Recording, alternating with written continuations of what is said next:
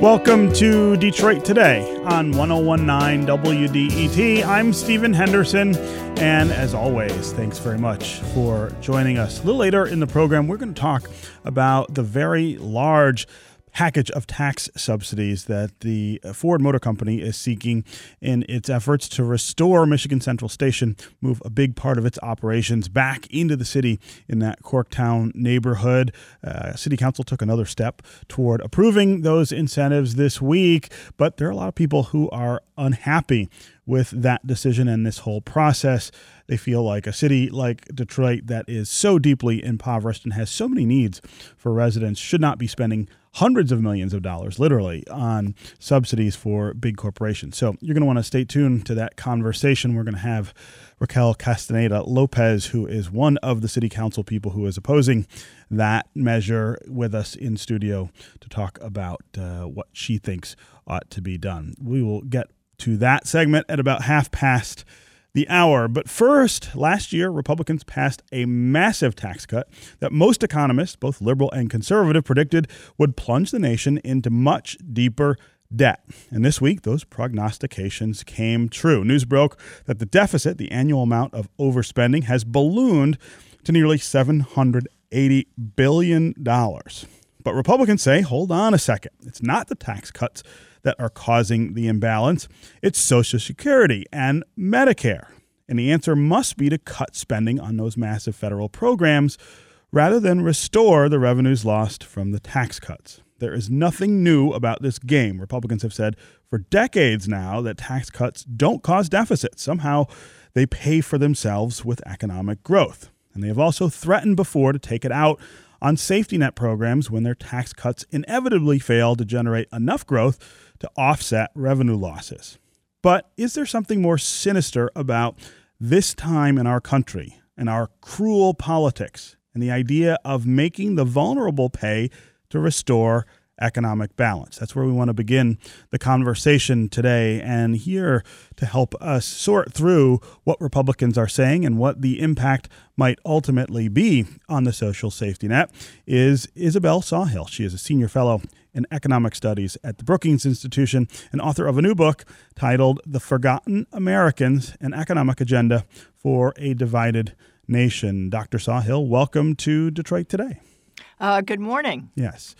So you wrote this week about the ballooning deficit and the fact that it's a problem, especially in light of who is being left behind, which you say is the middle class. What's the way out of massive debt without increasing the burden on this middle class?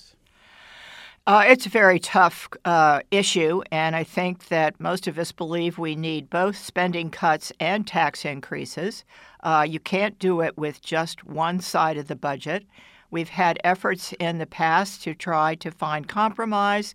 It's been impossible because Republicans do not want to raise taxes and Democrats don't want to cut spending, especially spending on things like Social Security and Medicare. So we're at an impasse, and we just keep going deeper and deeper into debt. Talk about this this sort of struggle, this tension that exists between the idea of tax cuts and tax increases, between the idea of continuing the social safety net in the condition that it is now or cutting it. Is there a way to do all of those things? Is there a way to make sure that there's enough money for Social Security and Medicare and to make sure that the tax burden in this country is not higher than most people think it should be? Well, taxes in the United States are not high by international standards. Mm-hmm. Other advanced countries have much higher taxes than we do, and they have a much more robust safety net, more spending on infrastructure and other public goods. Many of them have universal health care. So we are quite stingy in what we provide people, and we are very allergic to higher taxes. I don't want to suggest that the American public likes taxes. Nobody does. But most European countries, for example, have a value-added tax, which is just like a national sales tax. Right. And we don't have one. We're one of the only advanced countries that doesn't. And if we were to implement that, it would restrain consumption some. It would be evenly spread across the population, and it would increase revenue in a way that would enable us to pay down some debt and fund some high-priority public needs. So there are lots of good ideas on the table. Another good idea would be to tax carbon. Mm-hmm. That would deal with climate change, which is a big problem in and of itself. We're seeing all the disasters that have occurred recently that are at least partially, according to scientists, due to climate change, and yet we're taking no steps to deal with it. So we are going to have to, tighten our belts a bit, whether on the spending side or the tax side. And what a democracy should be about is finding compromise on both. Mm-hmm. So Republicans say in order to restore some balance, they've got to take some measures to cut Social Security and Medicare. Talk about what they mean when they say those kinds of things. What kinds of cuts might they be envisioning? And talk about what effect that would have on people today and then people into the future. Sure. I think that very few people, including Republicans, are talking about cutting people's current benefits. Mm-hmm. So those who are worried about that probably shouldn't. What most people are talking about is slowing the growth of benefits in the future. So if you're a young person right now, you maybe should worry a bit that about whether your Social Security benefits or your Medicare benefits are going to be as generous as they are today. The longer we wait, of course, the more we will have to actually cut benefits of those who are already retired or about to retire. The sooner we did this, the more we could do it so in a way that just affected people who are nowhere near retirement age right now, and that would be the right thing to do. But we've had difficulty doing that. One way to do this is to cut the growth of benefits for the more affluent while maintaining or even strengthening benefits that go to low-wage workers. Mm-hmm. So a lot of people are in favor of that. I talk about that in my book. I talk about putting Social Security on a fiscally sustainable basis while actually improving the benefits of people who've earned low wages all their life and increasing the retirement age and lowering the growth of benefits for those who have done very well in life. Mm-hmm. What kind of shape overall are Social Security and Medicare in? I mean, we hear about the supposed crisis that's coming to social safety net programs. Is that an overstatement, or is that an accurate look at where we're headed? Well, we're not facing a crisis yet, but we are keeping our heads in the sand by not beginning to take steps now to plan for a more sustainable future. The longer we wait, the more likely it is that we will have to raise taxes to maintain benefits, because no one is going to pull the rug out from under someone who is already retired and totally dependent on Social Security. So the longer this goes on, the more likely we will just have to raise payroll taxes to keep the system solvent. Yeah.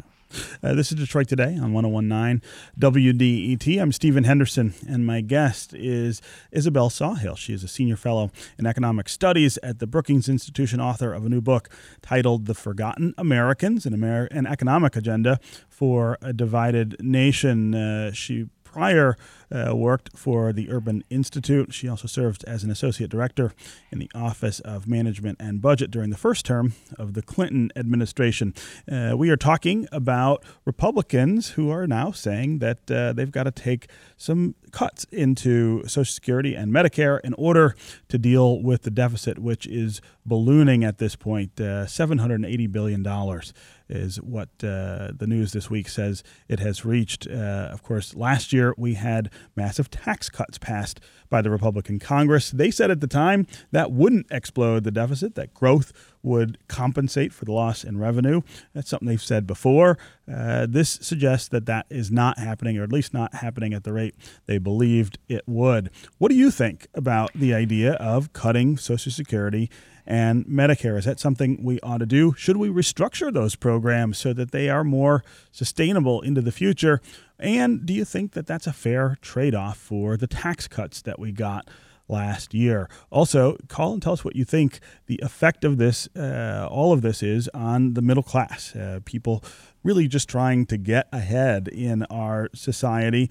They're sort of caught in the middle between the poor, of course, and the extremely wealthy, who were the majority beneficiaries of the massive tax cuts. As always, the number on the phones is 313-577-1019. That's 313-577-1019. You can also go to the WDET Facebook page and put your comments there, or you can go to Twitter and hashtag Detroit Today. We'll try to work you into the conversation. Let's start with Al in Southfield. Al, welcome to Detroit Today. Okay, first of all, I'm going to say this. I got two questions and a comment. Okay. Well, first of all, it's ridiculous, okay? Is it true that certain people with certain income amounts per year don't even pay in Social Security? Is that true? Like $200,000 don't pay anything towards Social Security? Okay, well, let's start with that question. It's true. What you do is open this whole thing up. Anybody making any kind of money will pay in Social Security. Mm-hmm. I get sick and tired of these people saying things like, it's an retirement program. No, it's bull crap. If I put money on my paycheck in a fund to help me when I retire, I should get my money. As far as increasing to 70 years old, that's ridiculous, too. We should mirror what these guys in office are about. If they're getting free health care, if they're getting all this money as far as retirements, programs, we should just think how they're getting. Mm-hmm. Not exactly the same amount, but I get sick and tired of these folks being treated like they're better than the common folks on the street. Yeah. Al, I really appreciate the call and the comments. I first want to start with your idea that some people don't pay into Social Security. Dr. Sawhill, address that for us. Sure. Well, almost everybody does pay in, but the caller is absolutely right that it's not very fair in the sense that there is a cap on the earnings that are subject to payroll taxes. And above a certain cap that I think is around $125,000 a year, something like that now. I don't remember the exact figure, but it's in that neighborhood. Mm-hmm. Nobody pays Social Security taxes. So one proposal has been to raise that threshold. Why shouldn't everybody pay into the system according to their income or their earnings? And that would raise quite a lot of revenue, and that would help to make the system more sustainable. So that is a viable option, in addition to doing things like raising the retirement age, which the caller doesn't like, and I understand that. Isn't it also true, though, that people who earn money in ways other than salary, wages, also are exempt from Social Security? So, for example, if you're somebody who lives off of dividends of investments, those are not taxed for those purposes either, right? That's true. If you don't have any earnings, if you live entirely off of unearned income, you would not be paying into the system. Absolutely right. Now, you have to ask, where did you get your unearned income from? Was it from a big inheritance or just a saving over your life course?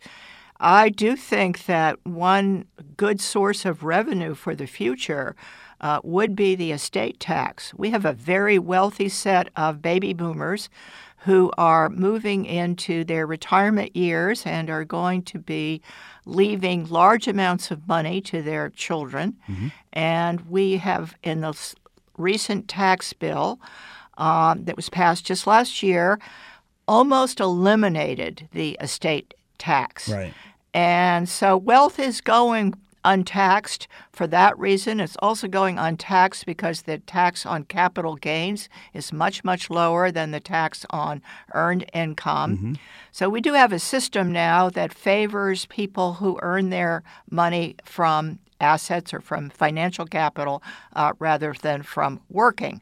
And in my book, The Forgotten Americans, I really argue quite strongly for returning to a focus on work, on jobs and wages, and on treating people with earnings, particularly those in the sort of bottom half of the earnings distribution, far more fairly than we do now. One thing I suggest is that we could provide a tax credit that would basically offset and thus eliminate payroll taxes for people in the bottom half of the earnings distribution. Again, Al, thanks very much for the call and the comments. Let's go to Jack in Detroit. Jack, welcome to Detroit Today. How's it going? Good. How are you? Doing all right. I've noticed that in a lot of these discussions about economic policy, there's a lot of emphasis on the middle class and a lot of emphasis on spending for medical coverage and stuff like that. But there isn't enough criticism on things we are already spending on, where all of the funds are being wrongfully distributed, at least excessively distributed, such as the military and security and all sorts of other stuff. And I feel like one of the major things that we can do to solve wealth distribution where our money goes is get a lot of the funding out of the military and stop spending money on failed fighter jets and other stuff that we really don't need. I mean, the U.S. already dominates half of the planet. Why are we spending so much money on keeping that domination, especially when half of the world doesn't want us there anymore? Jack, I appreciate the call and the comments there as well. Dr. Sawhill, talk about the spending on Social Security and Medicare in comparison to other things in the budget. This is something we hear a lot as well, that why are these the first things that people think of when they want to cut spending instead of something like defense? Well, Social Security and Medicare are very large programs, and they are where most of our tax dollars are going. I mean, they are getting to be close to half of the budget, and they are more important, just in dollar terms, than what we spend on the military. But I would go back to the amount of money we gave away in last year's tax bill. There's no reason why we have to reduce taxes on corporations to such a low level. And those tax cuts cost us somewhere between $1 and $2 trillion over the next decade. That's a lot of money that could be put to better use, in my view. The argument is that corporate tax cuts, which is mostly what this was about, all of the taxes, by the way, all the tax cuts for individuals are temporary in the bill. So over time, the middle class is actually going to pay more taxes, not less, under this legislation. Right. Now, I'm thinking that it may be amended or revised between now and the time all of these provisions go into effect. But if we want to find some money to shore up Social Security, Medicare, or anything else, including the safety net, by the way, that would be the place to go. You know, it's interesting historically that Ronald Reagan cut taxes so deeply and ballooned the deficit that within a few years, people looked at that situation and said, well, that's just not sensible, and it's dangerous for the economy to have so much debt. And I think we're going to see a similar situation here, and we're going to have to turn around and recoup some of that money that we gave away last year. Again, thanks very much for the call and the comments. Let's go to Brett in Ypsilanti. Brett, welcome to Detroit Today. Yeah, go ahead. Hi. First of all, thanks for being here, the guest. Everything you're saying, I think, really resonates with somebody who's in their 20s and sees. Well, I guess it just seems like a high degree of selfishness on the part of a lot of our politicians, and I wanted to ask about this in regards to kind of like the time scale of getting reelected. It seems like politicians just do something that will look good in 1 or 2 years and then don't really care what's going to happen later, like you said, with the middle-class tax that's going away. And then you mentioned climate change earlier, and I look at this as another kind of booming issue that people just don't want to spend money on now. And I wonder how much of it is just human kind of selfish tendency and inability to think about long-term kind of strategy, and especially on the part of Republicans when their job requires them and all politicians to get reelected. Sure. Do you see a lot of this happening, or do you think that's an issue? Brett, I really appreciate the call and the questions. There is something, I think, peculiar or particular about the time in which these debates are taking place, Dr. Sawhill. It does seem as though politicians' outlook on these things is a little less. Well, it's a little less focused on the future than it is on the present.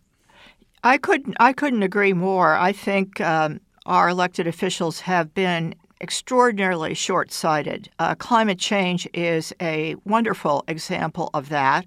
I shouldn't say wonderful. It's a terrible example, but it is definitely due to our short-sightedness. And then there's the debt that we've been talking about, which is also unsustainable, and it's irresponsible to let it to continue to grow. Then there is our failure to address some of our infrastructure issues, some of our issues in K through 12 education, not to mention the fact that we have an unprecedented level of inequality in America now, and that's beginning to have, I think, some political ramifications that are worrisome. So, yes, our politicians are very short-sighted, and I do think we are going to need more people to begin to protest against that through the ballot box, and also we may need some institutional reforms as well, gerrymandering, money in politics, all of that.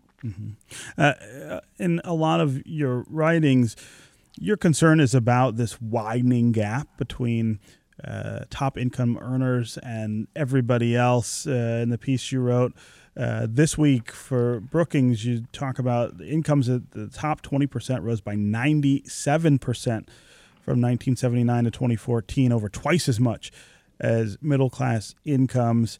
This narrative that unfolds with tax cuts and then cuts to the social safety net, I think are very closely related to the things that you're talking about.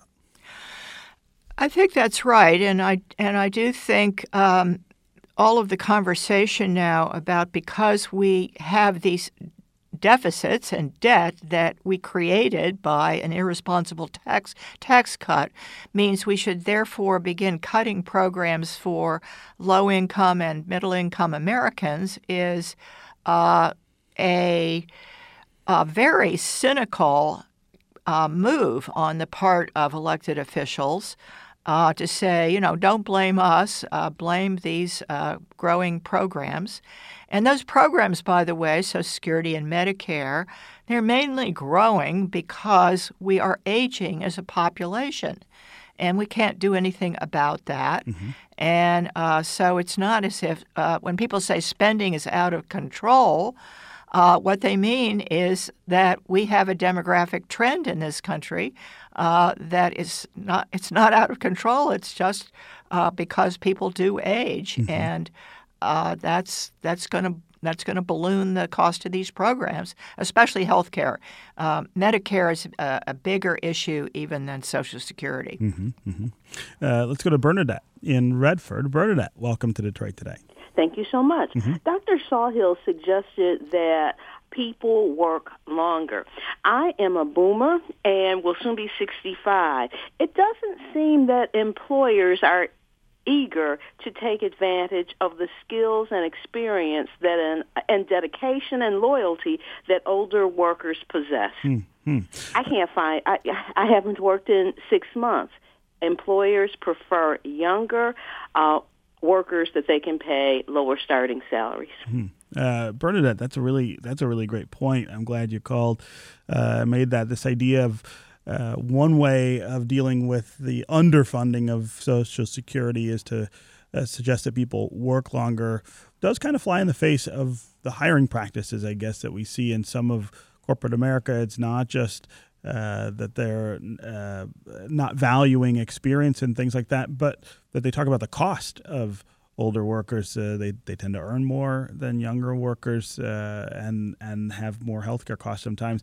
How do you balance that, Dr. Sawhill? Well, I think it is a balancing act, and I think that right now, with the labor market being as tight as it is, with unemployment being very low and companies struggling to find workers, there should be more opportunities for older workers. Many employers prefer older workers because they have the experience and the maturity that younger workers don't. So I don't think it's always the case that the higher cost of an older worker or our preference for the young is going to dominate. Mm-hmm. I think it's going to be a mixed picture. And what we have seen in the data is that more and more people are staying in the workforce longer. And so clearly people do prefer that or have to do that for financial reasons. And I think over time we'll adjust to that. Also, the economy is shifting to being a service-oriented economy with more service and white-collar jobs, fewer jobs in, say, manufacturing, and older people are better able to do those kinds of jobs. Okay, Dr. Isabel Sawhill, Senior Fellow in Economic Studies at the Brookings Institution, author of a new book titled The Forgotten Americans, an Economic Agenda for a Divided Nation. Thanks very much for being here with us on Detroit Today. Thank you very much. Mm-hmm. Up next, we're going to talk about Ford Motor Company seeking massive tax incentives to rehab the old train station here in Detroit. Also, don't forget, if you have to miss any of today's show, you don't have to miss out on the conversation. Go to iTunes or wherever you download podcasts. Download and subscribe to Detroit Today. Take us with you and listen when you are ready. We will be right back with more Detroit Today.